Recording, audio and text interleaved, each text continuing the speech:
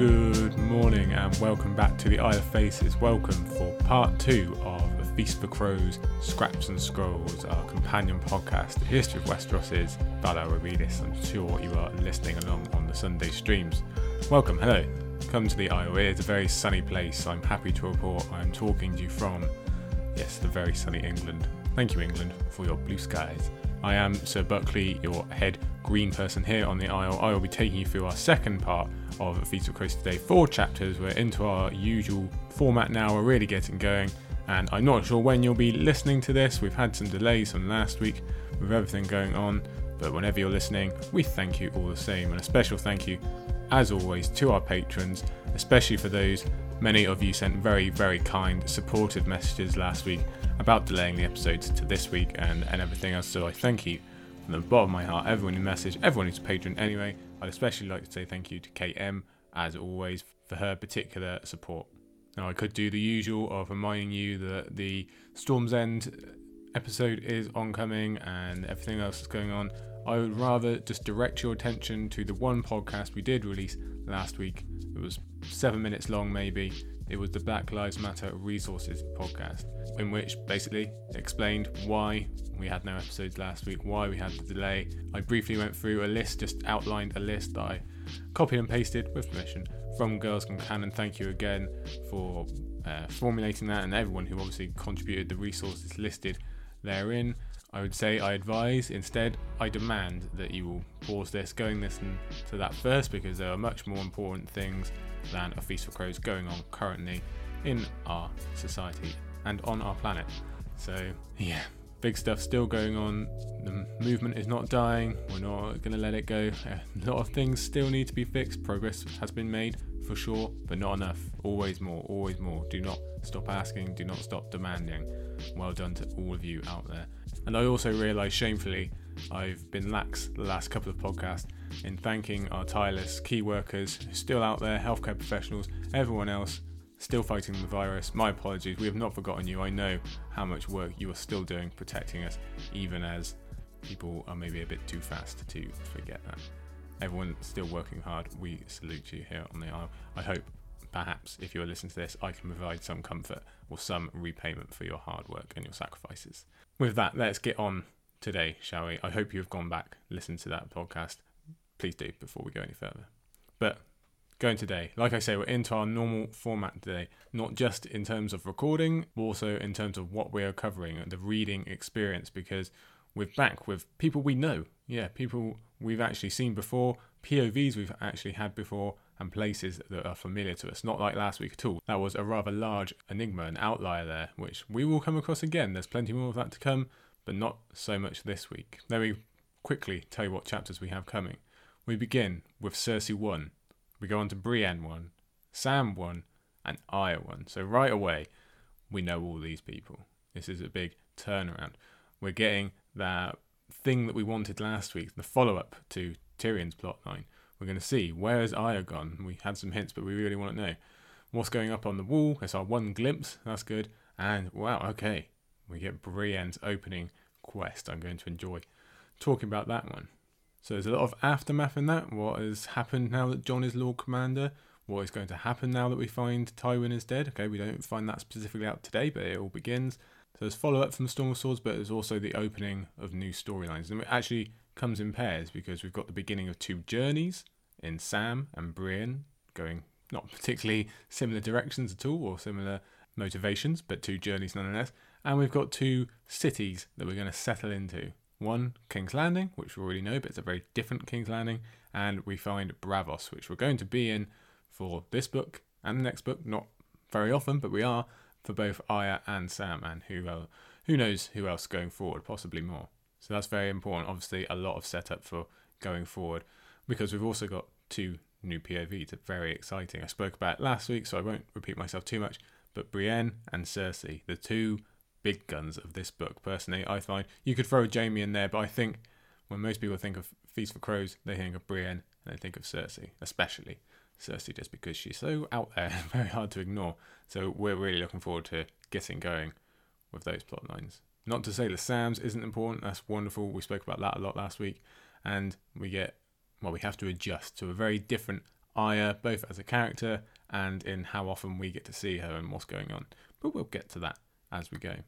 The only other thing I want to talk about here in the intro is something I didn't get to last week, and it's this idea that Feast for Crows, and I think we'll see a bit of this today, is very much the bill being paid from Storm of Swords. Well, from the first 3 books entirely, from the War of the Five Kings.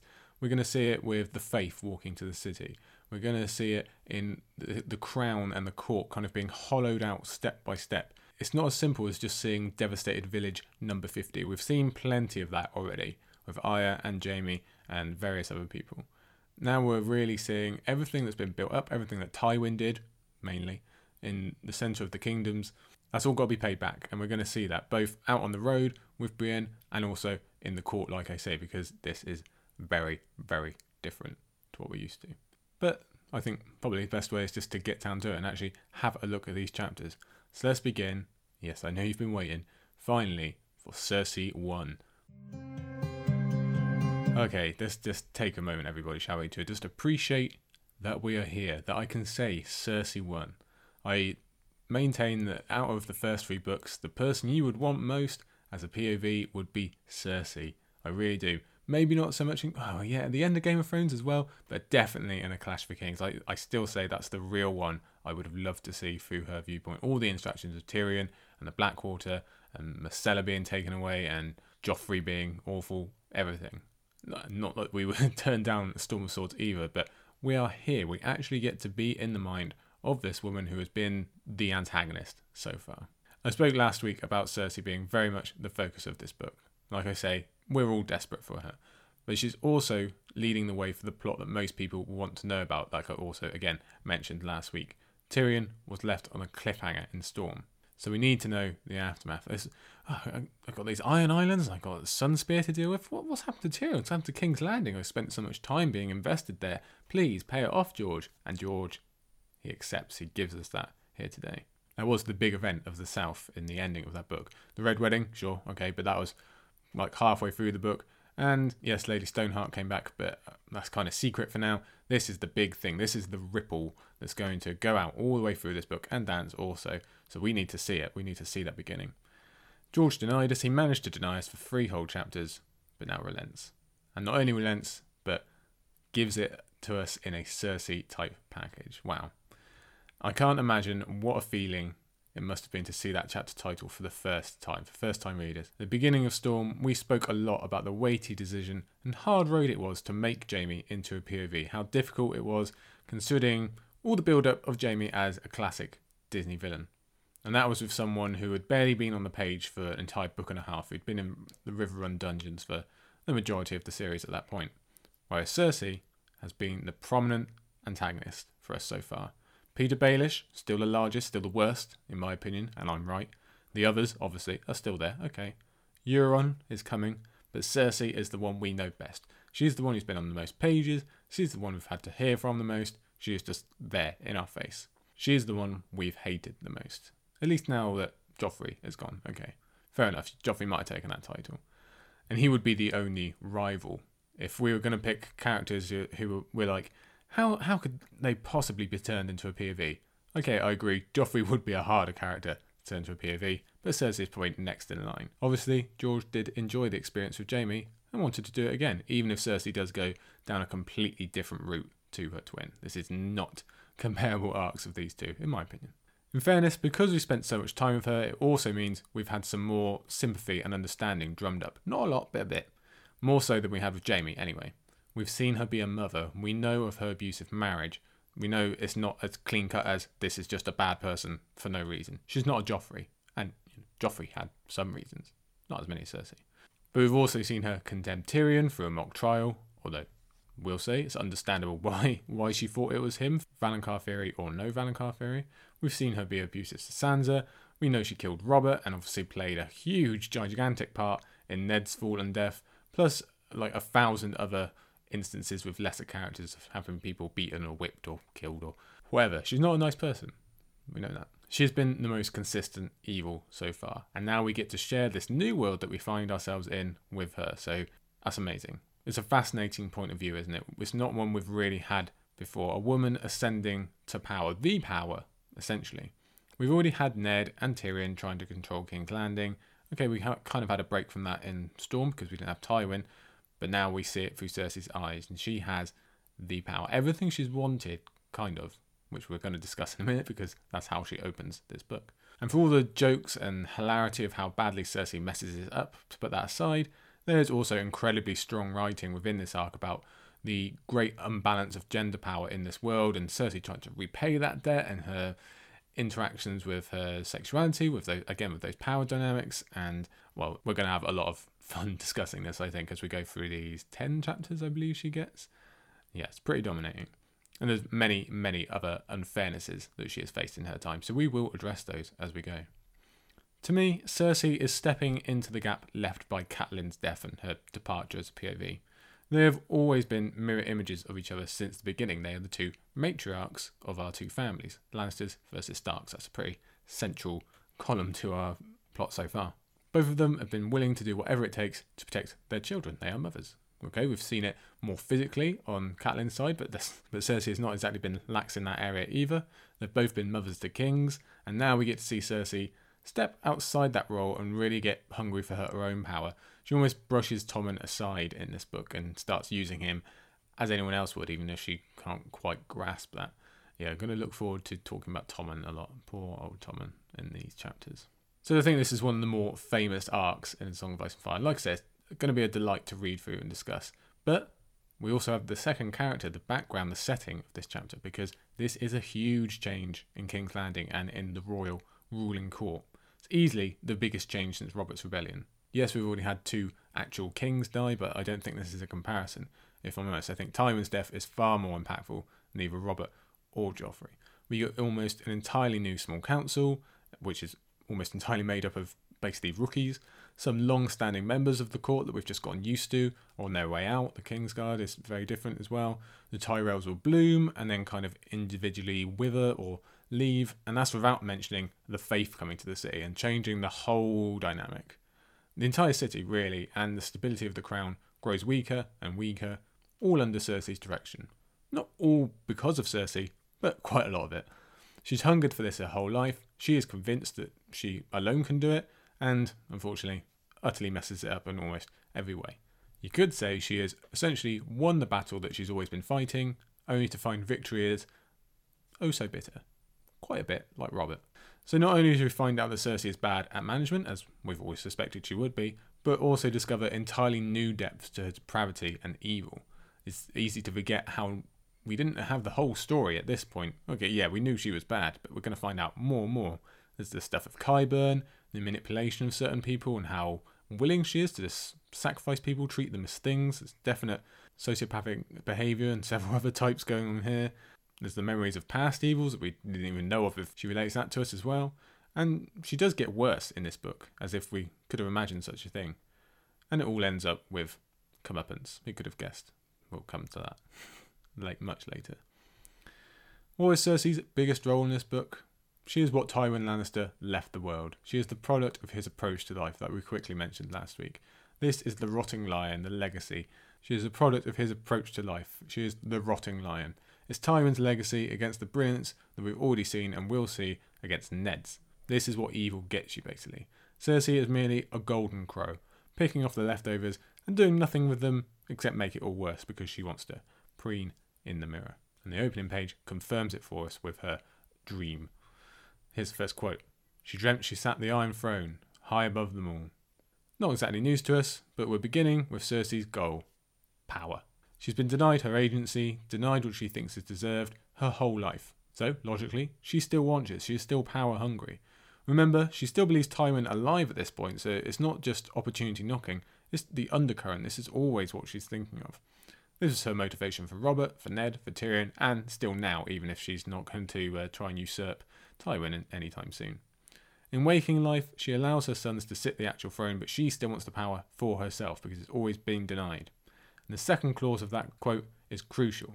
She doesn't want to rule to effect change or to have people love her, specifically. She just wants to be above them all. She believes herself better.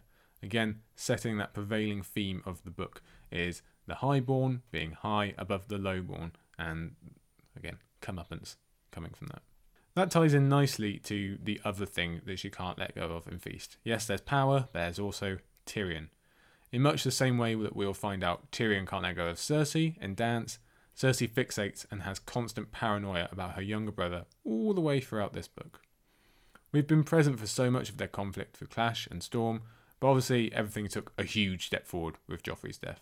And now we're about to get Tywin on top of that as well, and the fact that Tyrion escapes, so you can kind of understand the paranoia. The amount of things that Cersei will attribute to Tyrion throughout this book is a bit of a sign of Cersei's mental state that we should probably get used to now. In this dream, she thinks of the courtiers as brightly coloured mice, but she is always the lion. Again, that's the imagery of her always believing herself better, she is a class above. It's funny how Cersei's concern in this dream is very similar to Tyrion's, being laughed at and mocked by the assembled court.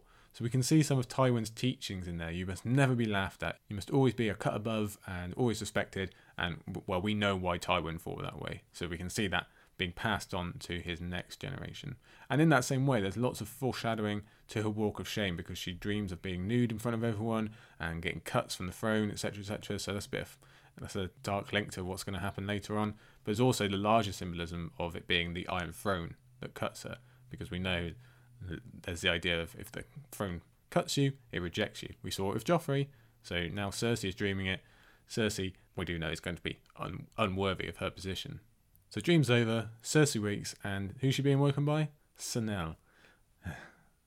Poor Sanelle. We meet the first of Cersei's many, many victims in this book. She really does pile them up, especially at the end, and the majority of them aren't exactly getting clean deaths. Makes it pretty tough on a reread to, well, we know what's going to happen to Sanelle and others. Not something we really want to dwell on. And consider, just going forward, the majority of these victims are going to be people on Cersei's side. It's not like she's going out and capturing soldiers from a different army and then doing bad things. These are people, in theory, that are hers. So she really does kind of smash the floor beneath her own feet during this book.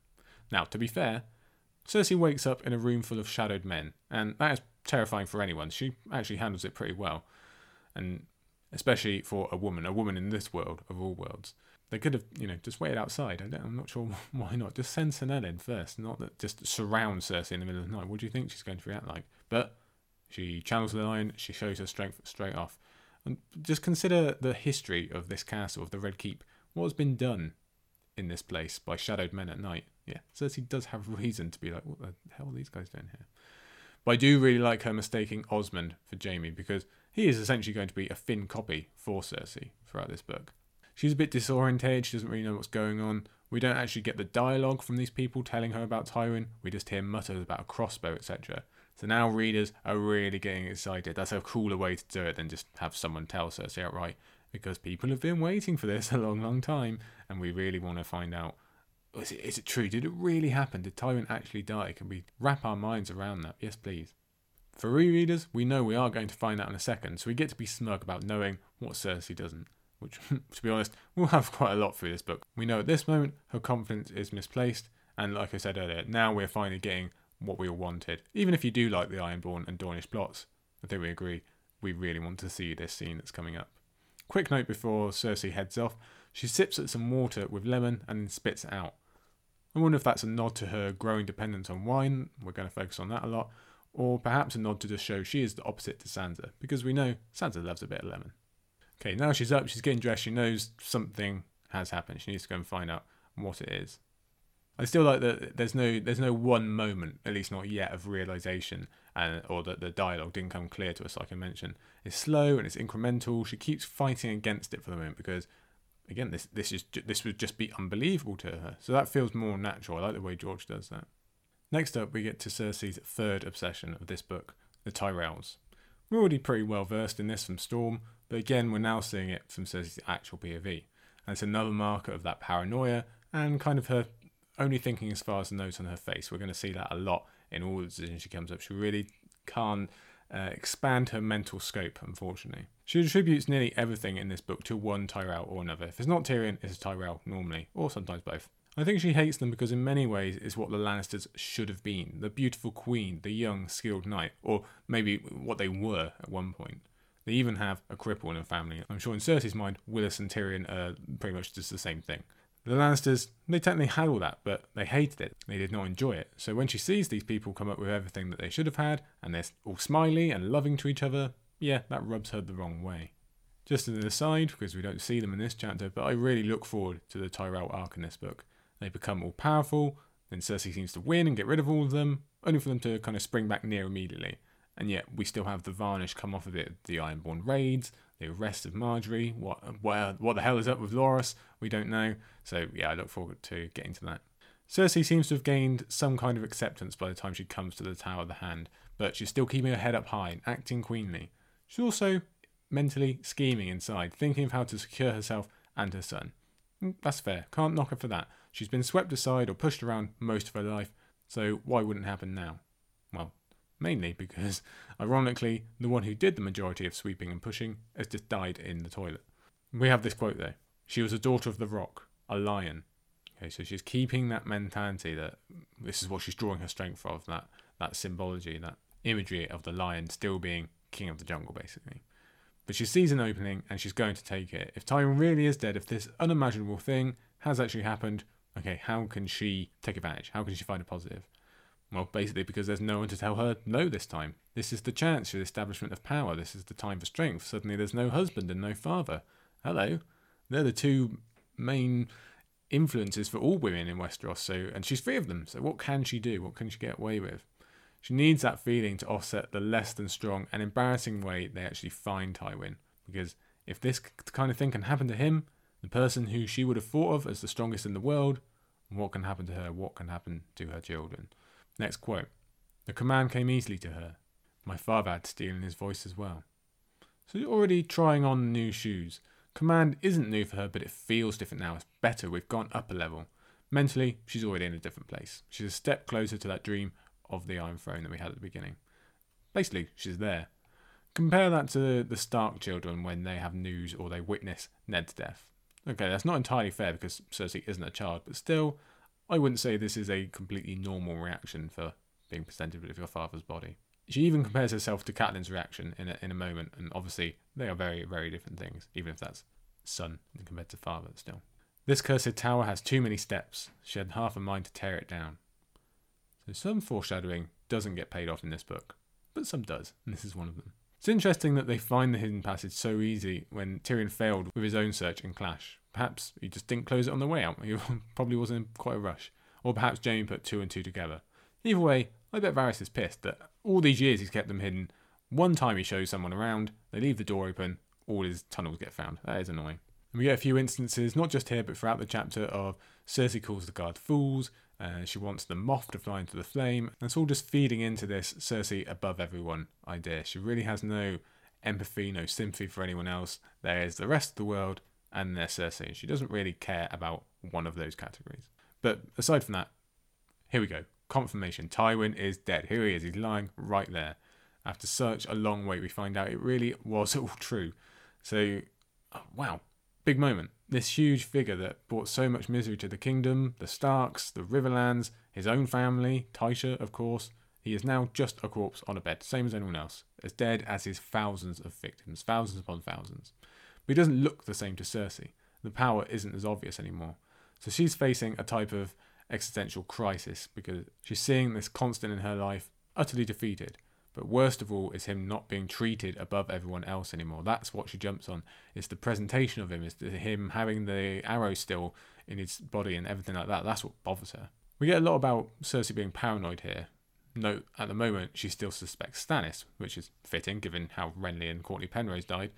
But she'll focus on him less and less as we get through this book. But in this moment, I think paranoia is absolutely forgivable because, one, there's a secret passageway that the killer assumedly came out of. So, hey, I live in this big, huge castle with who knows what. I already know there's some tunnels that nobody supposedly knows about that could go anywhere. So, suddenly nothing seems safe. It is a fair reaction. Next quote. They sent for me last. The realization made her almost too angry for words. So another common trend we're going to see again and again, how little respect Cersei actually gets around the place in comparison to what she sometimes tricks herself into. She'll say it's because they're out to get her, that she's underestimated, that it's the plotting of Marjorie or someone. She'll never address the fact that it's actually because she has zero people skills, less than 0. She's in minus people skills, which we probably see best with how she talks to Qyburn, a man who seemingly exists purely to help her in this book at the moment. And the fact that she really doesn't deserve any respect. She'll never address that fact. And we're going to see the result of that when everything just completely crumbles very, very quickly when she is imprisoned. That's the reason, because no one actually likes her. They aren't bonded to her in any way. Quick aside here, Cersei mentions Maester Balabar, Maester Frankin. Everyone, hands up if you already lost count of the maesters in this book. There's loads. It's almost as if George really wants to get across their reach and potential influence. So speaking of maesters, let's talk about the meeting of Cersei and Qyburn. You may suffice, she decided. If you fail me, you will lose more than a chain, I promise you. Yeah, you can almost see the lightning outside the window when these two come together. It's the meeting of two evil minds and two respective enablers. Cersei allows Qyburn to do all these terrible, terrible things. Qyburn, in turn, allows Cersei to keep her power, at least for a little while. Although I will admit, I really enjoy reading this relationship, and it's going to be a constant throughout the book, for the most part anyway. As mentioned, look at how Cersei speaks to and treats Qyburn here. Right, fair enough, she doesn't really know him at the moment, but she simply lacks the basic ideals of catching more flies with honey. She does not get that. Being Tywin's daughter, she believes this is the only way to gain any respect. For Qyburn's end, I personally believe his only loyalty is knowing that Cersei will give him what he wants, and he knows how easily he can manipulate her, as he does throughout this book. I'm still of the opinion, eventually, her usefulness will end for him, and he'll repay her for each and every one of these little comments. There is actually quite a lot of Qyburn in this book, so it's a momentous meeting. Lots of people's destinies just changed in this moment. A lot of lives, unfortunately, got a lot shorter and are going to have a lot more pain involved. Important he's in this book precisely. He's the dark side of the maesters. What else are we going to find in that dark side as we go forward with this plot that we know nothing of just yet? Speaking of tough to read passages, poor Shae. Yes, she is here. She is in this scene. Forgotten, uncared for, and eventually dumped unceremoniously. Very tough to read given her end. Of course, Cersei doesn't care about any of that in the slightest. She's just worried about optics and has no answer for what she's actually doing there. But Qyburn proves his worth straight away. He steps up. He proves himself the PR guy, the one that Cersei really needs, and that he would probably be a better ruler himself than Cersei. He comes up with the suggestion of Tywin questioning her. Yes, this is the relationship we're going to see going forward. Shae. Her name was Shae. They had last spoken the night before the dwarf's trial by combat, after that smiling Dornish snake offered to champion him. Shae had been asking about some jewels Tyrion had given her, and certain promises Cersei might have made. Take what comfort we can in Shae at least having her name remembered, if only for this brief moment. This quote does provide some context to what we spoke of a lot about at the close of Storm, about her motivations, especially during the trial, and it seems we were right, our guesses were right. There was some deal cooked up between Cersei and Shae, some promises that Cersei made to perhaps tease the details of Shae's confession out of her, or those extracurriculars that we spoke about. Unfortunately, we don't get quite enough detail here, but it seems we were on the right track. Something along those lines did happen. Something I'd forgot, that Cersei takes the chain, the chain of the hand of the king. Do we see that again? Does that come back? Someone point that out to me. Does she just give it to her next hand of the king? I can't remember. But what I would like is to see Tyrion's reaction if he ever comes across that chain again, because that's obviously tied into a whole bunch of emotions for him. So that would be interesting. Next up is Jaime. He comes out of the tunnel, and this whole interaction is just great. Kevin's also there for good measure. He's the only one having like a normal reaction. Meanwhile, the arguments are already flowing between the twins, and that's only going to continue as we go. Remember, Jaime is in a very raw place emotionally at this point. He'd already made the grand decision to secede from Cersei and Tywin in the last book, but then came Tyrion's tease about Moonboy, etc., and what Cersei's been up to. That's bad enough. That's going to occupy enough of Jaime's mind. But on top of that, at this moment, is copious guilt when he's obviously realised at this point what Tyrion, and by extension Jaime himself, has actually done, what part he played in his father's death. So that's really weighing on him at this moment. And yeah, just this whole interaction really does set the tone for these two going forward in the, I don't know how many chapters they get together. We get a fair few in the first half of the book. And obviously that comes full circle with Cersei's letter at the end. So I look forward to seeing that. Only now does Cersei realise Varys is not there. She speaks to him for the first time. I guess the spiders are always forgotten, aren't they? Personally, I find Varys much missed in this book. I'm a big fan of reading his scenes. For first-time readers, we've no idea what happened to him. When it's revealed Tyrion has escaped, we might assume Varys has gone with him, or who knows. And we're going to have to wait a real long time to actually see him back on the page. Too long for me. I guess for now, I will just rely on the hope that one day we get a conversation between Varys and Qyburn. Because if a conversation between Varys and Kevin is as brilliant as it is in the Dance of Dragons epilogue, just imagine that one. Qyburn and Varys, yes please, sign me up. We end this chapter with the order to kill the guards instead of question or use them in any way. And that is the great example of what I've been talking about of Cersei's thinking process and just not thinking, basically. Just not going further than the very first hurdle. First thing she thinks of, okay, we'll do that. That's not good news for King's Landing, but it is what we can expect going forward. So good, fairly short intro to Cersei, but brilliant. Yes, we're looking forward to the rest. And I believe there is one next week with Cersei too. For now, we're opening another arc with Brienne 1. Let's move on to Brienne 1. We open with a quote, "I'm looking for a maid of 3 and 10. A lot of characters have their repeated mantras, and here comes Brienne's. This is her driving force throughout the book, especially in these early chapters, even if she does stray further from the cause later on, or rather, events drag her away. Like Cersei, she's starting off with her goal, with what's important to her. As we discussed in Storm, we know this means a bunch to Brienne in terms of finding Jaime's honour, in terms of repaying Catelyn, and because she genuinely wants to protect Sansa, someone she's never met, she's not related to, isn't going to benefit Brienne in any particular way. There's not really a war to even win. She just wants to protect the innocent girl because Brienne's the best, basically. There aren't many purer quests or arc that we'll find in this book or any of the other ones. Like I say, she isn't out for gain, not protecting her own family. This isn't going to change anything for anyone except Sansa. That's what Brienne's focus is. Sansa, the person. With so many people in this book see Sansa, or in this series rather, see Sansa as a pawn, as a figure, something to use. Not Brienne. She wants to go and save her for Sansa. And why? Because it's the right thing to do. That is Brienne in a nutshell. Unfortunately, right from the off, we know this is going to be a failed task, or at least a long one. We know that Arya has left Westeros, or at the very least the Riverlands. Brienne thinks she's dead anyway. And we know that Sansa is completely hidden up in the Eyrie under an assumed name. So at this point, Brienne is at least walking in the right direction for the Eyrie and the Vale, but she seems like she's going to the Riverlands. So this is very much the beginning of the arc, walking through the Riverlands and the Crownlands, almost aimlessly. Okay, she has a big aim, but she doesn't know how to get there. So I think most agree the first part of Brienne's arc is the weaker side of the two halves. We won't hit those big story moments until the end, or until later anyway.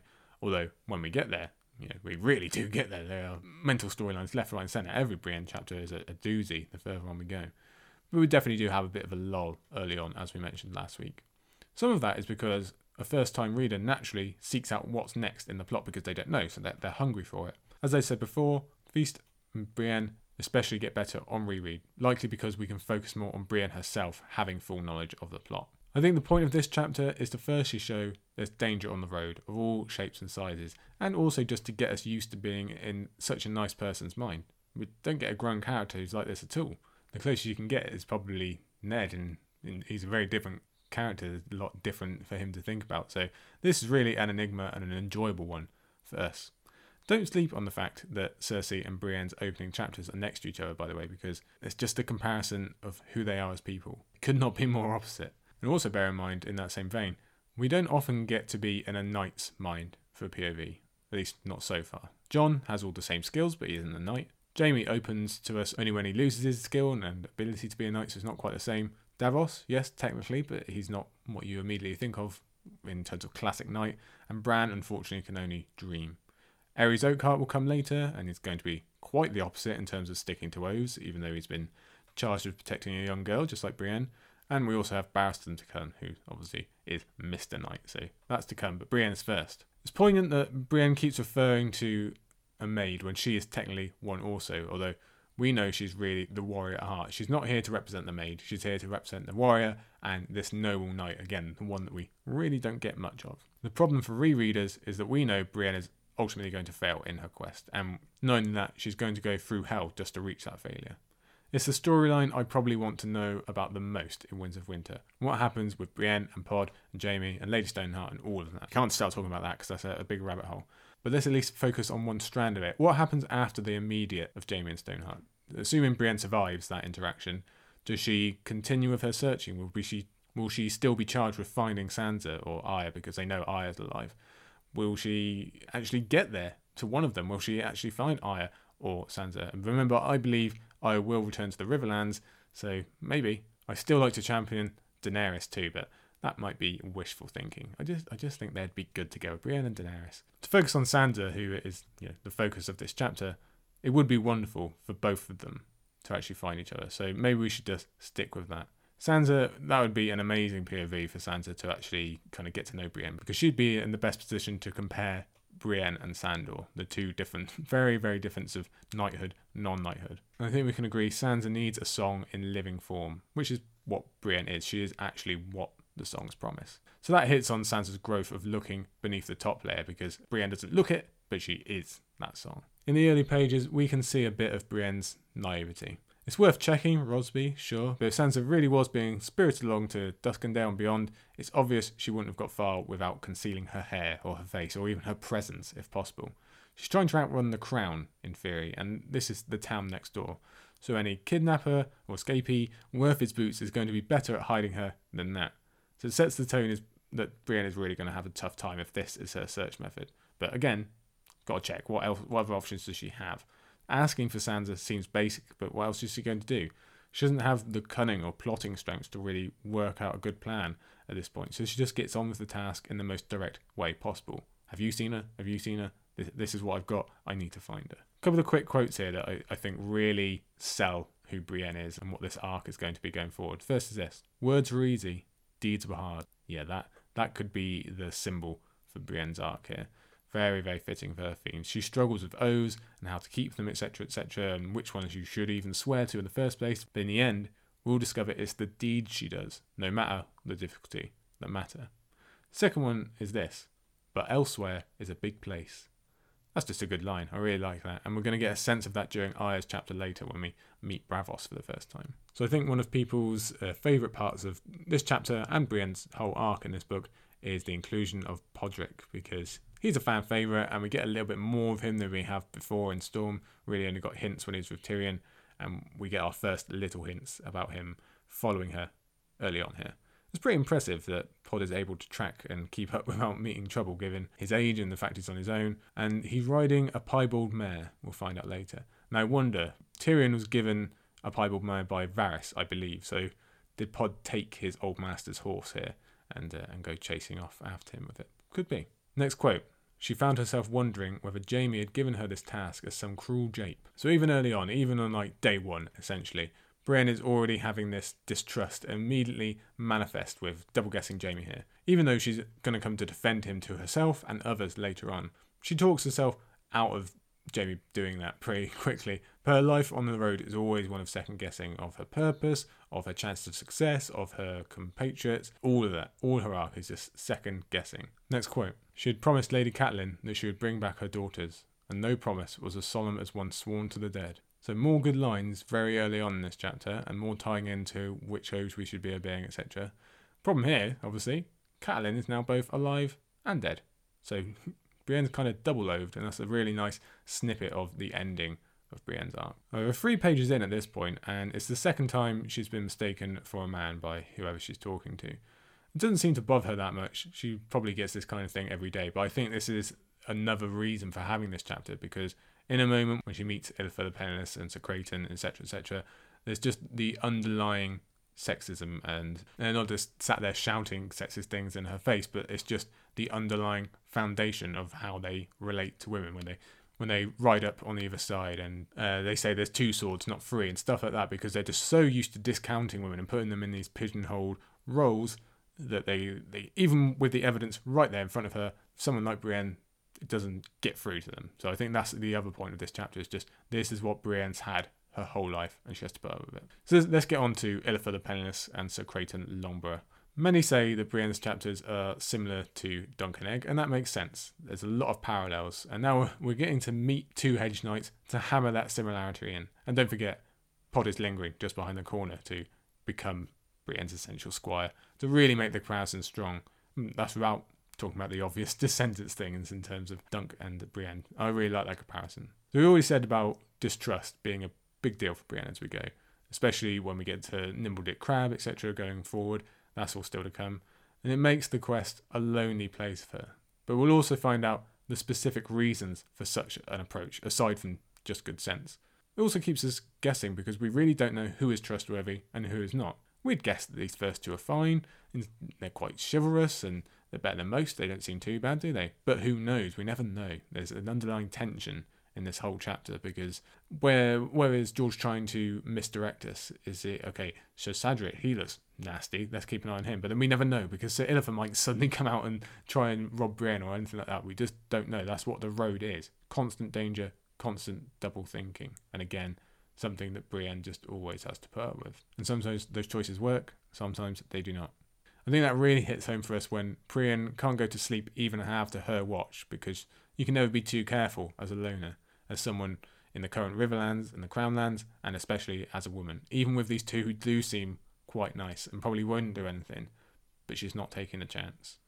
I've just mentioned Sir Shadrick, which I'm not happy about having to say. He also comes along in this chapter, and he seems a lot more shady than Illifer and Creighton. But again, Brienne always has to choose. But we'll come back to him when he appears. Brienne is right about needing the bravery to interact with two people such as these, because this is really just level 1. She's going to come up against much, much, much worse as she goes. And we get a few cool things from talking to these two. There's the, not just in this scene, but as the chapter goes, the Blackwater is talked about again and again in a romantic, kind of glorious way, when we know that's not how it was. It was not romantic or glorious in the slightest. So is this just a knight who was at the back where the fighting wasn't so bad, so they can talk about this like this? Or was it his way of coping with the actual horribleness? He'd rather glorify and misremember it. Or, as is suggested later on, was he even there at all? Again, who knows? But it's fitting to meet two men such as these early on because broken men are going to be such a theme in Brienne's arc and of the whole book. She's already been warned about them once just here. And these two aren't broken, but they are adrift, just going from battle to battle and seeing what life they can scrounge from this situation. They could have been very easily broken men. Let's talk about swords and shields a little bit because there's kind of a few little mini points we can make about both. First is this quote: "A sword is only as good as the man who wields it." So this is going to come up again in our next chapter with Sam and Jon. Right here, we can look at the quote two ways. The first is obvious in terms of skill, but we can also see a message that a sword can only do good if it has a good person behind it.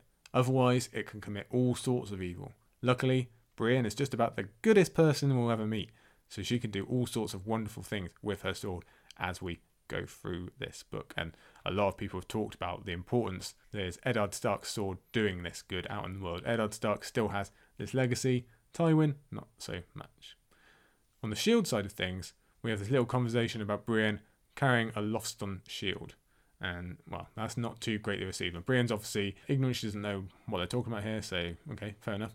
But the Lothstons, they are not too great on protecting children, so we can see why she's getting called out for it, given her quest. There's also a mention of Renly's sword, that Brienne took it when Renly died, and lost it to the Bloody Mummers. I had completely forgotten about that, so I wonder if that's going to show up someday. I doubt it, but it would be cool. And while we're talking about Renly, Brienne is believed, eventually, about not being Renly's killer. She has that accusation thrown at her, yet again. Yes, she swears her oath, and apparently that's good enough, and they just kind of let it go. So that's 2 for 2 when combined with Loras forgiving her as well. And that is really big for Brienne's progression. This is a new part of her life. The Renly stuff is always going to weigh her down, but being relieved even slightly of that pressure is huge for her soul, basically. So as we move forward with this pair, yes, we find they are still decent men. They don't attack her in the night or anything like that. In fairness, Brienne does meet her fair share of good people throughout this story, and that's important because we need to see she is fighting for something, that they still exist. It's important for her, it's important for us, that Tywin's destruction wasn't complete. He didn't just wipe out all the good people. It's not entirely misery and doom and gloom. And Arya had some of that when she was going around with the Brotherhood, and Brienne is going to get it here in this book as well. The next thing we meet coming along is the Sparrows, heading into the city, and we think they are led by who will become the High Sparrow, that Cersei's going to have some interesting interactions later on. It's fitting that Cersei's eventual downfall, politically and physically, is first discovered by the woman who is part of her downfall in love as well. I think we'll agree. It's also important we see this building in the Riverlands and Crownlands rather than just them all appearing in King's Landing all of a sudden in some random chapter. This is the build-up. That's what George is so good at in, providing that foundation. And also links in with later, as it's Brienne who hears the broken man speech And really, what are all these sparrows and holy men but the broken men and women of the War of the Five Kings and of the Faith? Next up after that, it's the meeting of the merchant and Sir Shadrick. Yeah, I'm not going to enjoy saying that. I'm glad he doesn't last too long. We spoke of beginning and ending links last week, and here we have another less detailed one, because Sir Shadrick is going to turn up right at the end of this book in Sansa's last chapter. And that's why he's so creepy, because he actually succeeds. He does find Sansa. He does what Brienne sets out to do. And he's now in a perfect position to do something. We don't know what yet, but it's a good guess that he's going to try and kidnap Sansa/Elaine. So, yes, yay for disrupting Littlefinger's plan. Huge nay for poor Sansa. Shadrick doesn't seem like the most honourable of people. We do not want him interacting with Sansa too much. No, please. I hope that doesn't happen. So who knows how that's all going to come off. Definitely one of the more interesting things we're looking for in the Winds of Winter. Just a quick thought of that. Would Sir Shadrick sell Sansa straight to the Queen now that Varys isn't around? Because he mentions this bounty that Varys has put out. He's the one with the gold. I think we can probably just say he's going to sell to whoever has the money. But don't forget, that is all still to come. We don't know the ending of that. There's no real hints. And yeah, like I say, I'm just waiting for that. Now, this bounty that Varys put out, obviously that was done before everything went up the spout with Tyrion. So I wonder if somehow, if Varys did still get to Sansa first, would he stash her, maybe as a potential bride for Aegon? Although Arianne might be more useful for the current climate.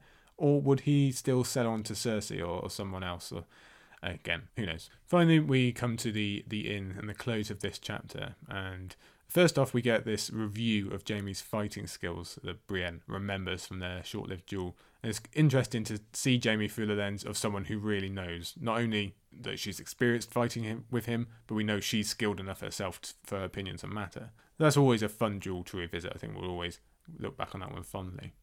So everything goes down, and Brienne eventually heads off to bed herself, and then she eventually abandons. She walks out in the middle of the night.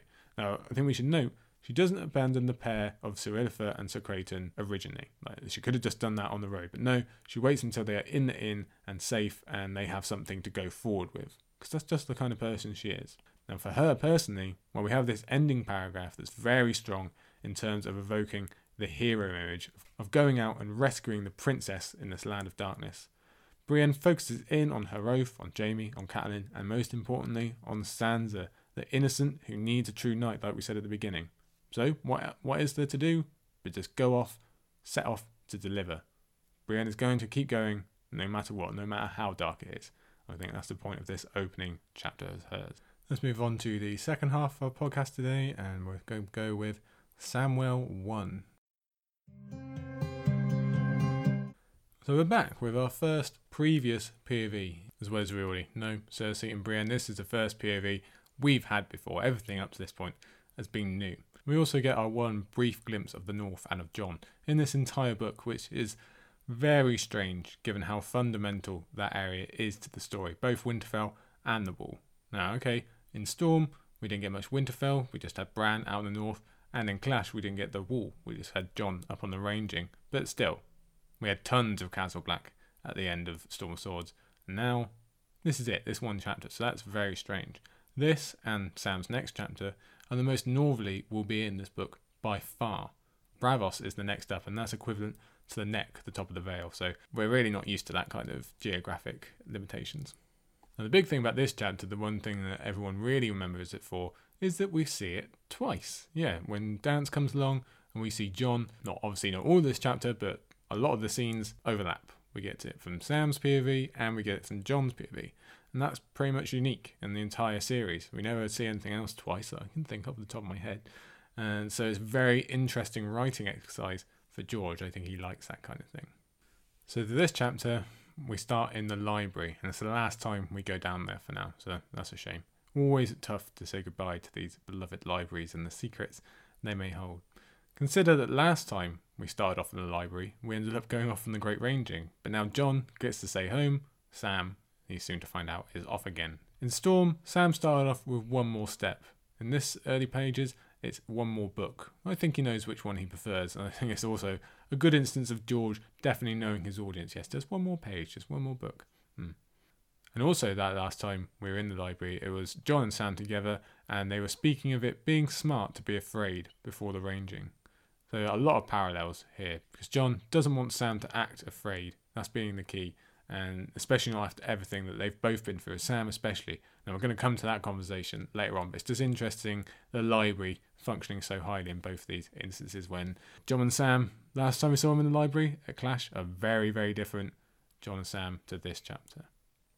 And just while we're talking of Jon and how different he is, Sam, right here at the beginning, he can't bear to kill a mouse, even to save his beloved books. Whereas Jon has lost the freedom for such choices. He has to be harsh with his friend in Sam and everyone else too, but we'll come to that. Before that, we have the opening of Sam rubbing his eyes, and it's incredibly similar to a quote about Melisandre in her chapter opening, where she's also rubbing her eyes. Very, very similar writing. I didn't write the quote down, but I'm sure you know what I'm talking about. There's a hint of a connection between these two when they met in Storm of Swords, and I grow more and more convinced that they will be important to each other again at some point in the future. They kind of feel similar roles, even though they're basically opposites as people. They're two very different bringers of knowledge and tricks to help the big name sword wielders in the war to come. Whether that's Jon, whether it's Stannis, it might be both, but you can see what I mean. And before we leave the library and get to the main chunk of the chapter, there's a few more notes. There's one about Aemon loving the books, but he's obviously lost the ability to read them, which is incredibly sad to think about. But I think it links quite well into what Brienne was thinking about in her last chapter, about Jaime's hand being taken away from him, and how you shouldn't depaw or declaw a lion, as she puts it. And that's very much what we can feel with Aemon, how terrible that must be to have that ability taken away. The other thing that's a shame and is really kind of melancholy is that Sam is almost building a plan to look after this library. He thinks he's going to bring a cushion next time. He's going to save all these books, and he's not going to get the opportunity to fulfill those ideas. And the library, as far as we know, seemingly basically becomes forgotten after Sam goes. So again, that's real sad. But while he's reading through these books, we get the first of many dragon hints in this chapter. Sam starts wondering about Silverwing. Jon will wonder about Melisandre and her waking of sleeping dragons. Jon will also say that Mance is no more royal than he. Pretty heavy on the old hidden dragon at the wall hints in this chapter. They're going to come at multiple points through our reading. When Sam does drag himself out of the library finally, he runs into his old chums, who we last saw enjoying a drink on top of the wall and basically celebrating their seeming victory and getting Jon elected. But unfortunately, the celebrations have worn off, and now it's back to reality. And well, we can have it with this quote: "He's Lord Snow for true now, too bloody highborn for the likes of us." Yes, it's the sign of things to come, with Jon eventually sending his friends away. And well, you have to get the sense that that wouldn't have happened if Sam had been around. He would have talked Jon out of it, probably. But that's still far in the future. Obviously, we're getting the first instance of that with Sam here in this chapter. And we're going to get much more of Jon when we get to Dance, but the seeds are all being set of killing the boy and distancing himself from Pip and Gren and his friends. And though I can see the logic, it's tough. He also has difficulty in this chapter in swallowing Stark feelings with the letter that he's supposedly writing to King Tommen. We'll discuss that in a second as well. But which he does in the end, because it's better for the Watch, which is his life now. But it's a tantalising little glimpse of Jon being a really proactive Lord Commander and getting on with preparing the wall for what's coming, no matter the personal cost. They also talk about him switching to archery now, and we're getting the switchback stair rebuilt. So things are happening here at the wall, but unfortunately for us, we're going to have to wait to get the full experience of such. So while that is all kind of doom and gloom, we do at least get one fleeting instance of some good old Pip and Gren comedy, which we're not going to get that much more of, unfortunately, so enjoy it. I'm sure you know to which I refer. Now, while Jon is promoting archery, he's also spending a lot of time on his swordplay, that's pointed out, because he wants to improve. He knows what's coming, he knows he needs to be the best. He needs to be able to protect his people. And even without that, we know how important it was for him in the first place, his dueling and his swordsmanship. That's just part of who Jon is, even when he first joined the Watch. Still, it's even more important now. Later on, we're going to have Jon looking at Longclaw and really describing it in depth. So last chapter, we had Brienne looking at Oathkeeper, and both of them echo sentiment about a sword only being as good as who wields it, although Jon approaches from the other angle, the opposite angle to Brienne. With all this talk of swords, Sam wonders about him being a shield because he's not a swordsman. How can he be a shield if he's not a swordsman? Well, that's fitting, because this is already a chapter about different types of shields. We're going to talk about paper shields in a moment. And Sam, he has to realise that he has worth to the Watch, even if it's a different type, even if it's his knowledge that is going to shield humanity, not his swordplay. That's what Jon is trying to get at and make him realise. On his little trip, Sam also notes that the King's Tower has a king in it again for the first time since, well, it would have to be Jaehaerys the first, you would think. But then again, Jon was still in it not so long ago, so who knows. Next big part of this chapter is Gilly. She comes up next, and here we don't know about the life-changing, soul-tearing news / command that she's just had from Jon. We're not going to find that out until halfway through the book, so even at the end of this chapter, we can only assume she's upset because she's being sent away, possibly. And obviously, when we actually come to Jon 1, I think it's Jon 1, in Dance of Dragons, we'll see the whole conversation play out as a whole and how harsh Jon has to be and how terrible it is for Gilly. So the emotional weight is going to only increase after we've read that bit. So for a reread, we're already here. We already have that emotional weight. And I think that's the key part of having to see this twice, even though we actually see the conversation between Sam and Jon twice, not Jon and Gilly.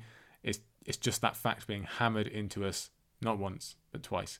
Everything Gilly says here hurts so much more when you know the context. And we're hurt for Sam also when he finds out. We're hurt for Jon having to command this type of thing to try and help everyone, although we should note this business of swapping baby identities and taking them far away is very Neddish of him.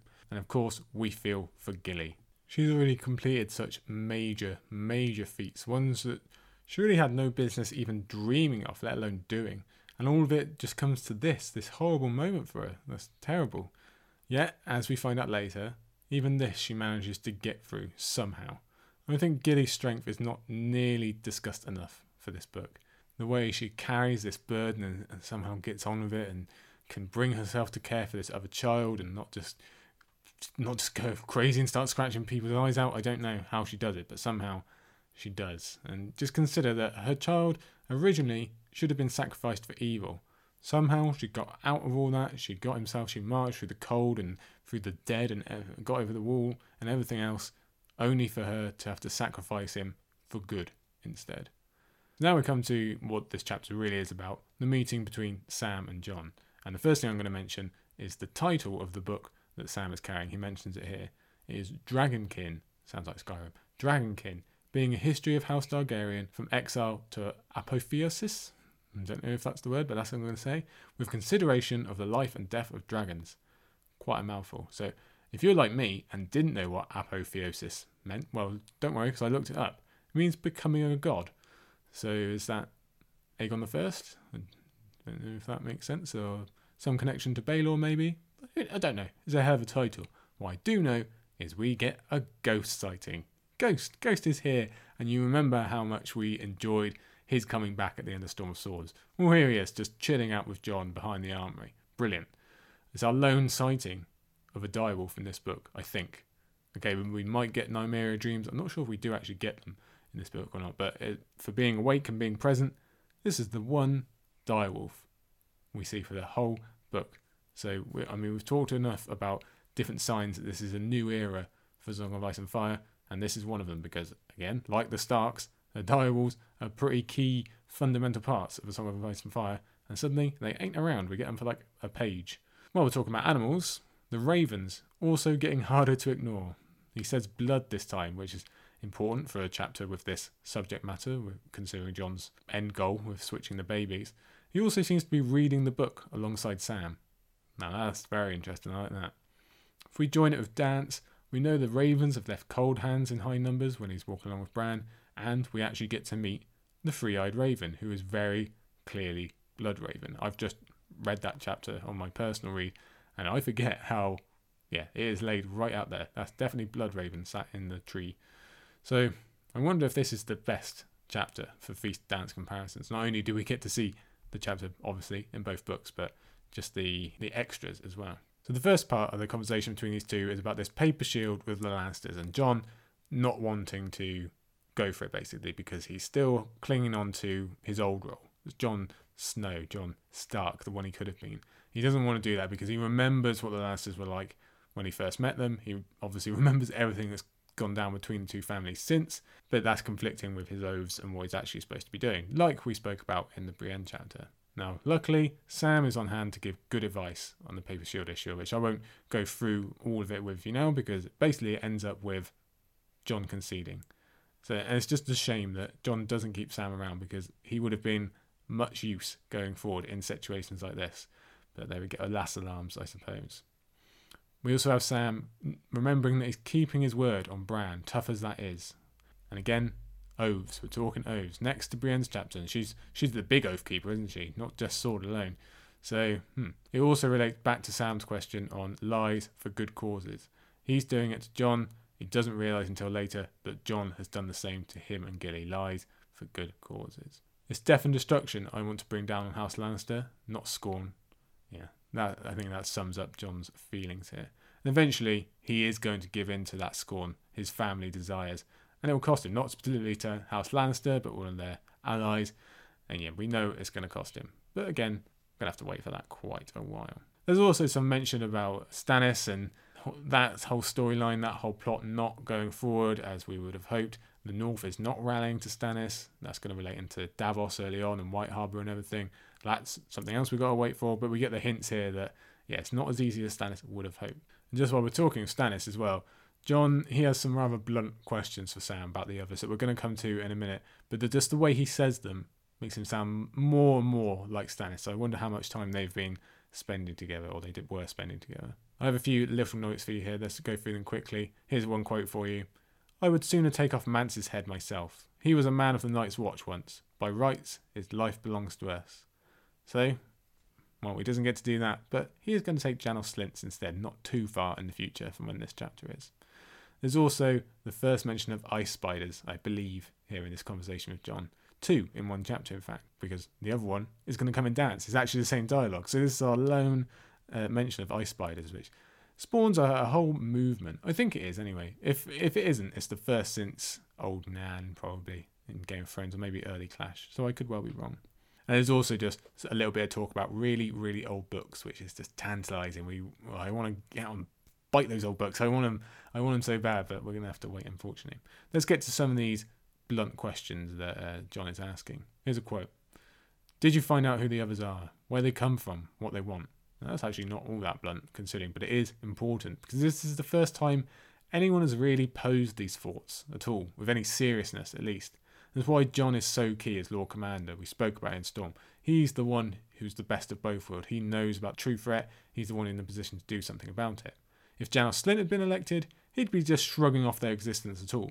Whereas Jon is not only considering them as an enemy, but who they might be beneath that. If Jon's the first to question, I wonder if that means he'll be the first to get an answer. I'm going to have to wait. It turns out all this talk of paper shields and what Stannis is up to and old books is more just a delay for the actual purposes of this conversation, Sam being sent south to become a Maester. So we really had a whole chapter off of Maester in Brienne's chapter, but now it's coming back with force. We have some of the negative connotations that we got in the beginning chapter as we find out Sam doesn't want to be a Maester. Now that's a puzzle, that's a surprise. From everything we know of Sam, a Maester is the ideal role for him. And if we thought Jon would eventually replace Gior, we can assume Sam would have eventually replaced Aemon. That's just how it looked to be. But then we find out why. Yes, we have a very uncomfortable, terrible passage with Sam remembering some more of his childhood at the hands of the evil Randyll Tarly. Evil. Another way of putting it. We would have thought we'd hate Randyll enough, but clearly not. This just adds on to it. Sam's memories, these instances of being chained to the wall, just wildly barbaric. Pure torture. So it's no wonder that Sam has turned out the way he has. We already had enough evidence for that, for hating Randyll, like I say, but even more now. And you'd think Randyll might have been happy about the Maester idea way back when. Sam makes something of himself. It's something accepted that many big houses do, even the Targaryens. And it gets him out of the way so Dickon, the big strong lad that Randyll supposedly prefers, can inherit. So everybody wins? Well, obviously not, because we instead discover that success is nothing to do with Randyll's criteria. It is literally about how manly you can be. Physical strength and nothing else. Just horrible machoism everywhere. And there's also that hints about Randyll being unhappy about serving the Tyrells because they were once stewards. So if he thinks anyone in a life of servitude is not worth thinking about, well, that fits into the friends in the Reach theories, doesn't it? Yeah. But unfortunately, as much as Sam doesn't like the idea, he is going. And I do love the culmination of Jon and Sam's arc here, especially that big order, the command from Jon about Sam not being allowed to think of himself as not brave anymore, because it's just not true. From the beginning, John has gently guided and nudged Sam along in order to make him a better person. But like we say, now he's full on ordering, again, to help his friend. And John, giving due to all Sam's accomplishments, even if Sam doesn't himself, is just good reading. Now, I understand John's logic of needing a maester. Again, connections to the themes of the prologue. But he also understands that he needs every man now, so that makes this decision a little more confusing. We can see John is more focused on the martial aspects of the war than any other, but he knows Sam can provide a lot of good up on the wall as a thinker, a researcher, a de facto maester like Clydas. Perhaps John is just unaware of how long it actually takes to become a maester. It's not exactly a career path he would have spent a lot of time thinking about in his childhood. But then we also really know it's just a vehicle of getting Aemon and Mance's child away, of gifting Gilly with someone who might make her happy on this terrible, terrible journey he's sending on. And also gifting Sam a career he would like, some time with the woman he likes, and probably saving his life, because again, John knows what is coming, and he knows Sam isn't a fighter. He wasn't there for all those battles. Now, I'm not saying Sam would have died in any of those, but it could have been dodgy. In that way, I suppose, as confusing as it is, we could look at this as one of the last acts of John prioritising a friend over his wall duties before he really starts killing the boy. Now, to end here, let's talk a little bit about Aemon, and here's a quote from him. "There's an inn on an island in the Honeywine, where I used to go when I was a young novice. It would be pleasant to sit there once again, sipping cider." This is just one of 1,000 tragedies we know of Aemon never making it back to the Honeywine and what we can assume is the Quill and Tankard. But also it just provides us a bit of a time warp. We've just had examples of young students doing exactly this. So that allows us to travel back, imagine a young Aemon doing exactly the same. Similarly, we can imagine these young students now as old maesters, not as old as Aemon, I doubt, but still old. You can just see the two ends of similar career paths or life paths. Aemon warns John about the Jade Compendium. Now, we know later that the passage is about the sword, Stannis' sword, not being warm and only bright, Lightbringer we're talking about. Same as the conversation he had with Sam at the end of Storm. It's one of those occasions where it would have been a whole lot easier to just tell John outright, but I guess it's just too much of a teacher within Aemon to do so. But he's also just trying to impart the importance of knowledge for the war. This isn't going to be won with swords or bows alone. You need books, John. You need thinking. And unfortunately, both of your best thinkers are walking out the door. I think Aemon knows that. So let's just hope Sam gets back there. While we're talking about leaving and getting back, let's close with the snowflakes and their hair comment. Yeah, we all know that one. We had a reminder of it in Storm of Swords when John was remembering his Winterfell childhood prior to the vote, and it comes back now. And this is... it's a callback to the feeling of this being a permanent goodbye. Permanent so far in the story, they don't see each other just yet, but for all they know, for all John knows, this is it. It's a long, perilous way down south. It's going to take a long way for him to come back up, and John doesn't know if he's still going to be around because there's this army of the dead coming, so who knows. It really hits John hard because that's what happened when he saw Robb, and that was the last time. Now, Robb was his best friend then, Sam is his best friend now. Tough for John, tough for Sam, and I'm still going to say real tough for Gilly. We should talk about her much more often. But we'll leave the chapter there and move on to our last one of the day. It is Arya 1. As much as we like Sam, he is a very new POV in comparison to Arya, so this is really going back to our roots here. We've had 5 chapters of Sam to this point, but we've had 28 Arya chapters to get comfortable with. So this is someone we really know and we've really missed. Except she's in a completely new situation, one we aren't used to at all. This is not the Arya that we knew before. It's one of freedom, relatively, that's the clear thing. We've seen her with Yoren, at Harrenhal, with the Brotherhood, and then with Sandor. She's normally starving, half the time she's on the run, always in the middle of a blazing war and danger around every corner. Not so much now. Okay, danger still present, sure, but not the same, and definitely not the horribleness that she experienced before. Now she's going to be in a city completely removed from said war, one of its own society, hierarchy, and many, many different cultural elements that she's never seen before. And it's quite unlike anything we've seen before as well. Ironically, the closest so far is probably Old Town. Now, the structure of Braavos, the makeup as it's described, makes people normally think that it's like Venice because of all the canals. But a lot of people say it's actually more like Amsterdam. That's due to a myriad of reasons, the tall houses, other stuff that I won't bore you with.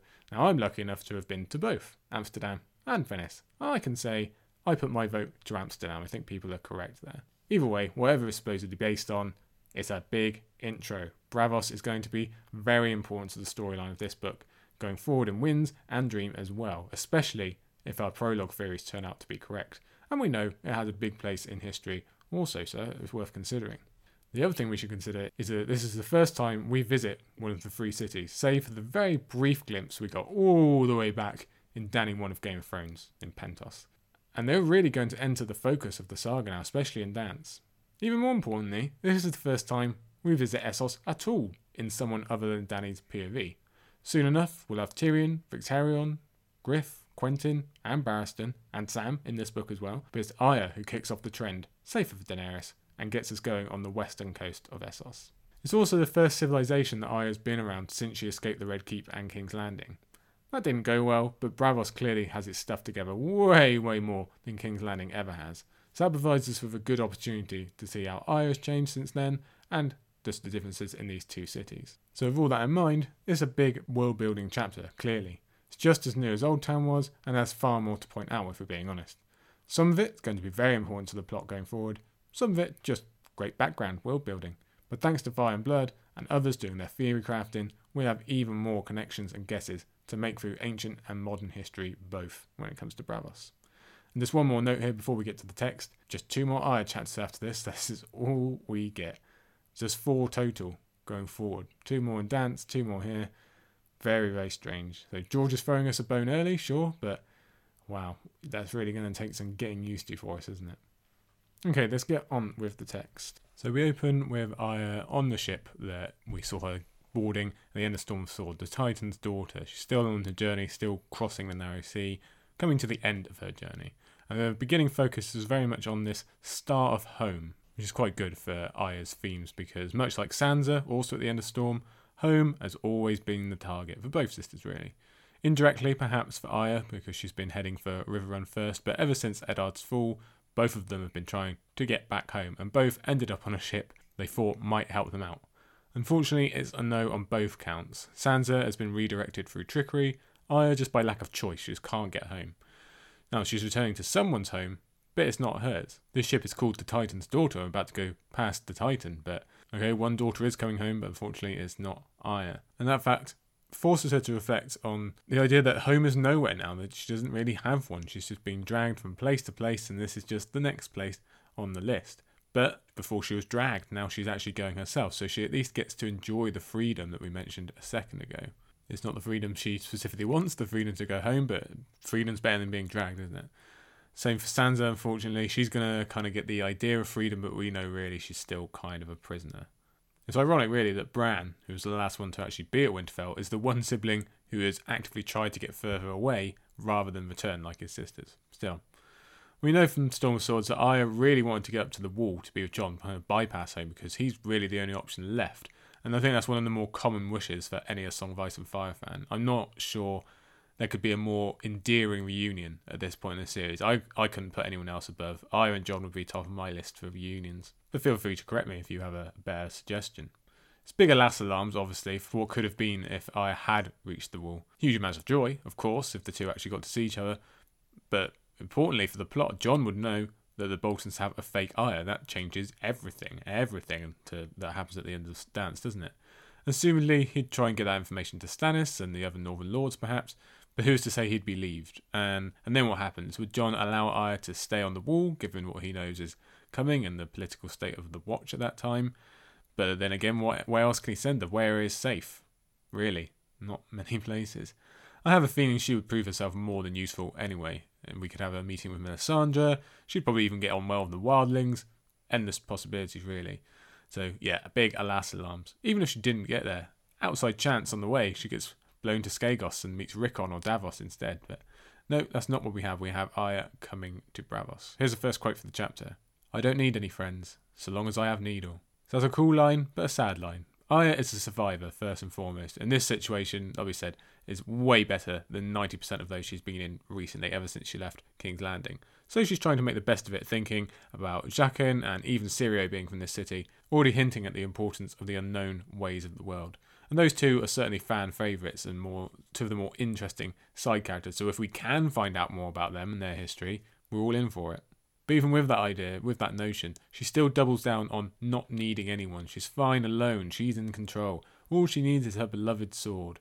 It's important to focus on that now because she's going to be giving it up later on, so we need to highlight Needle straight away. Then again, the other way is to see it as something sad. It's sad to see a young girl cast off humanity in such a way and only put true value, true friendship in a weapon. And for all that confidence, Aya is still at something of a loose end. This boat journey is going to be finishing soon, and then what? Her only previous goal was to get to John. That's not possible, so what else is she to do? And she can't come up with an answer or a wish for this star because she has no idea what she wants and what she's walking into. What is this place that they're about to dock in? Instead, she relies on what has always been her greatest strength, being able to talk with people of all backgrounds and stations. She talks to the crew, she learns from them, she picks up little tidbits. Considering how much of that she's going to be doing later on in the city, pretty important. And again, very different from King's Landing, Aya, where she really struggled initially with that side of things. She thinks back to tales of Old Nan when they start thinking about the Titan, and that leads to a rabbit hole including Luwin and Sansa being at Winterfell until Aya physically stops herself, or mentally stops herself. It's the second time in 2 pages she started thinking of home, and the second time that she stopped herself short and made herself remember that they are all gone. She's really hammering that point into herself. She's now even quantifying it with all men must die, because looking at it as destined and unavoidable perhaps lessens the pain. Not thinking about it at all is even better for that, but even if she won't think of them, she and we both know she's going to continue feeling them, feeling that loss, even if she puts it to the back of her mind for now. And even if Aya does attempt to give up herself and her painful past in the coming chapters, the end sentence of this chapter and future events also tell us that she never lets go, much the same as Sansa again. Things might get pushed to the background, but they're always there. You can't ever get rid of that starkness. Next quote here. And Salty isn't highborn either. So we're already playing with the importance of names and identities, being someone, changing your whole history, etc. It's going to be big for this Faceless Men arc that we've got coming. Lots of names to come from Aya. Lots of names she's already had. And so it's not a surprise that she's ready to leave Arya Stark behind. Look at what she's been through. We can't blame her. And she's already perfecting this talent of not letting details give her away. She doesn't ask about a Godswood and the old gods because Salty wouldn't know. But again, that thought only leads her back down the rabbit hole of reminding herself that all her family is dead. So we really get this sense of melancholy and pain, and we have to remember that the Red Wedding isn't that long ago for her, even if it is for us narratively. The pain is still very fresh. She's still incredibly wounded about all this. So how best to deal with all this pain? Well, the solution she comes up with is her beloved list. But even that is much changed, and she's getting further and further from those names with every passing minute, so it's getting harder to lean on those now. Next up, we get a great description of the Titan, and Aya not realising its size or that it was going to make a huge noise is pretty descriptive of her arriving in Braavos full stop. She doesn't know what to expect. This is all new, but she's already getting intrigued. No, I love the Titan, personally. I wrote an entire short story because of the Titan. The Tumble Titan, if any of you are interested. I'm sure you know how to find it by now. But anyway, back to Aya instead of myself. She makes herself brave as they pass through. She's relying on herself again. This is a new city, new sounds, new massive statue, but Aya is a strong wolf and she will get through it. And once we pass the Titan, we get onto Braavos itself, and even more cool descriptions. Lots of world building, all the islands, and the fact there's no walls, and all this stuff that is just cool for us nerds to soak up. And clearly, Aya has never seen any place like this, and neither has the reader, like we said at the beginning. We'll get more and more of these passages through the chapter as we go, so in that sense, I guess you could say this is a travel-loggy chapter. Sure, okay. Especially for first-time readers who don't know which of these features are going to turn out to be important or that they can disregard. And in fairness, quite a few have already been left by the wayside for now, but I don't think this is as slow as a travel-loggy chapter. I think this is just soak it all in. I think we enjoy this. As we go further in, again, more world building, more city describing. We have the tall houses I said about. That's why a lot of people think of Amsterdam. Yes, I certainly do. And we also get some important tidbits in there for later, such as the different harbours, or the fact that everything is stone and there are no trees. Daenerys theorists like that note, I know. She also echoes our own thoughts about this place completely outdoing King's Landing already, much as the Westerosi might want to lord their capital. Is this some of George's best world-building work? Yes, I would say it is. Makes it incredibly interesting. A lot of us would want to visit, I think. Even with quick notes about broad canals and the differently decorated bridges, it's very, very intriguing and most definitely a setting of possibilities. This just seems like a place where there could be a lot going on underneath the surface, and we want to explore it. I especially want to just point out the Sweetwater River, because I'd personally forgotten that. That's pretty huge, the system they've got of bringing fresh water down into the city. Again, just on another level to the places we've been before. As we go further, we get descriptions of the Isle of Gods and all the different temples. There's mention of the Sea Lords too, so we're keeping that Syria connection that might be important later. And Aya is really only able to connect with the Red Priests at the moment, but she's having her eyes open that there are hundreds of gods all over the world that she's never even heard of. And this is a young girl, who has travelled around. She has been educated and has more life experience at 10 or whatever she is than most people do in their whole lifetime. Yet she still has no idea about the majority of the world. So again, there's just this opening of possibilities for both her and us. Let's refocus on the boat for a moment. We've got Captain Terrace, and he's clearly eager to not have too much involvement with the Faceless Men. He's fulfilled his duty of getting Aya here, and he's hoping that's enough to just keep him in the good books, but he doesn't want to get too close. This is a shame for Aya, because it's rare for her to stumble across any situation she might actually like or want to stay in, and every time she does, it gets taken away from her, which is the same here. She doesn't even get to say goodbye to her friend, which is unfortunately another common occurrence for her. So that was goodbye to the main boat. Now she's been in the little dinghy, I guess, with Yorko, and he has this goodbye as well. "You know my name," said Yorko from the boat. "Yorko Terrace, Valar Dohaeris." That's interesting. I wonder if there's significance to someone's name in Braavos or in dealing with the Faceless Men, because that phrase isn't used again of having to say you know someone's name before saying Valar Dohaeris. Pretty apt for Aya though, for whom names are so important. Or, well, you could even say Theon. He's a bit like this, you know your name. I wonder if that will come back. Now when it comes to actually disembarking from the boat and facing this huge city that she has no clue about, Aya immediately discards the salty identity for her strong wolf persona, all the better to face what is in front of her. We're already getting really good at switching masks depending on the situation. What I'm trying to tell you is, Aya has played Majora's Mask from the Zelda series, that's what I'm thinking. And again, clear connections to what's going to be going on later for Aya and her identity. Let's quote here, as we approach the ending of the chapter, "The doors are watching me. Yes, we have another weirwood door, weirwood mixed with ebony and complete with a moon. Makes me think of the moon door. I'm sure you're the same. As we've said 1,000 times, if Bran or someone else can ever figure out how to watch through this kind of weirwood, the unconnected weirwood that's been fashioned into something else, well, this feels like it'd be a pretty damn important location to be able to see out of. Now, the door itself opens when Aya says Valar Morghulis. So does it open for that password specifically? Is it a coincidence? Is it because Aya has the Faceless Men coin? Don't know, but it definitely puts me in mind of the Black Gate in terms of needing something specific to pass through. So she goes inside, and it's a pretty creepy place to find herself in, but also a great link to the rest of Essos and to some of Dany's early journeys, because we see the Goat of Qohor, we see a Dothraki horse, etc., etc. I'm sure there's more, hopefully I haven't got that wrong. Old Town might have been the gateway to the rest of the world, but now we're really in the rest of the world. This is kind of the centre, because to be fair, if we want to look at a map of the known world in terms of how far we've gone in terms of readers, so from Karth, that's the most southerly easterly, to the Frostfangs above the wall, that's the most northerly-ish we've been, Braavos is basically along the middle of the line between them. So I'm going to say this is the middle of Planetos for us, for the story. Aya comes along to the pool and those drinking the water. So for first-time readers, and for rereaders to a certain extent, that's just damn confusing. We've got no idea what's going on. It all comes pretty quickly. We don't really get time to reflect or wonder what's happening here. All we know is it's dark and creepy, and yet another thing Aya shouldn't have to be seeing for her age. Although it is pretty heartwarming when she helps the man drink, because she just wants to help people. Next we come to the kindly man and the waif. For now, we've got no reason to really suspect the waif or anything else, but the kindly man is different. He knows her names are all fake, and she already, like we said earlier, she already has a whole bunch to list off, and he knows which one is true. Pretty creepy. Oh, and on top of that, he has a skull face with a worm in it. But this is Aya, and she's in her brave wolf persona. She's got the wolf mask on. So brave that she tries to eat the worm and prove she belongs. And it clearly works. I think this more than anything proves there is no one quite like Aya. So she's accepted in, and an entirely new avenue of her life begins. One which we still do not know the ending to.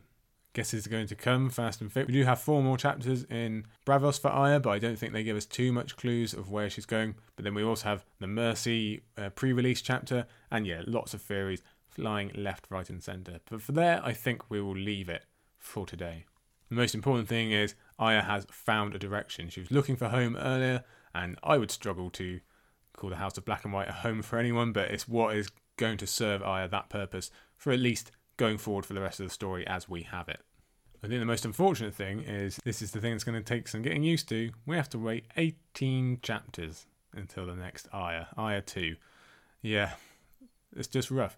To be honest, we have the 3 chapters that come in Arya are pretty evenly spaced out. So we have this one, the next is the 22nd chapter, and her last, Cat of the Canals, is chapter number 34. So pretty evenly spread, and yeah, it just sucks for us Arya fans, of which I definitely am one, that we're going to have to wait for so long. But we will discuss that when we come to it, I suppose. Let me tell you about what is coming next week on part 3. We will have Cersei 2. We're already back in that mind because her chapters are just going to be so frequent.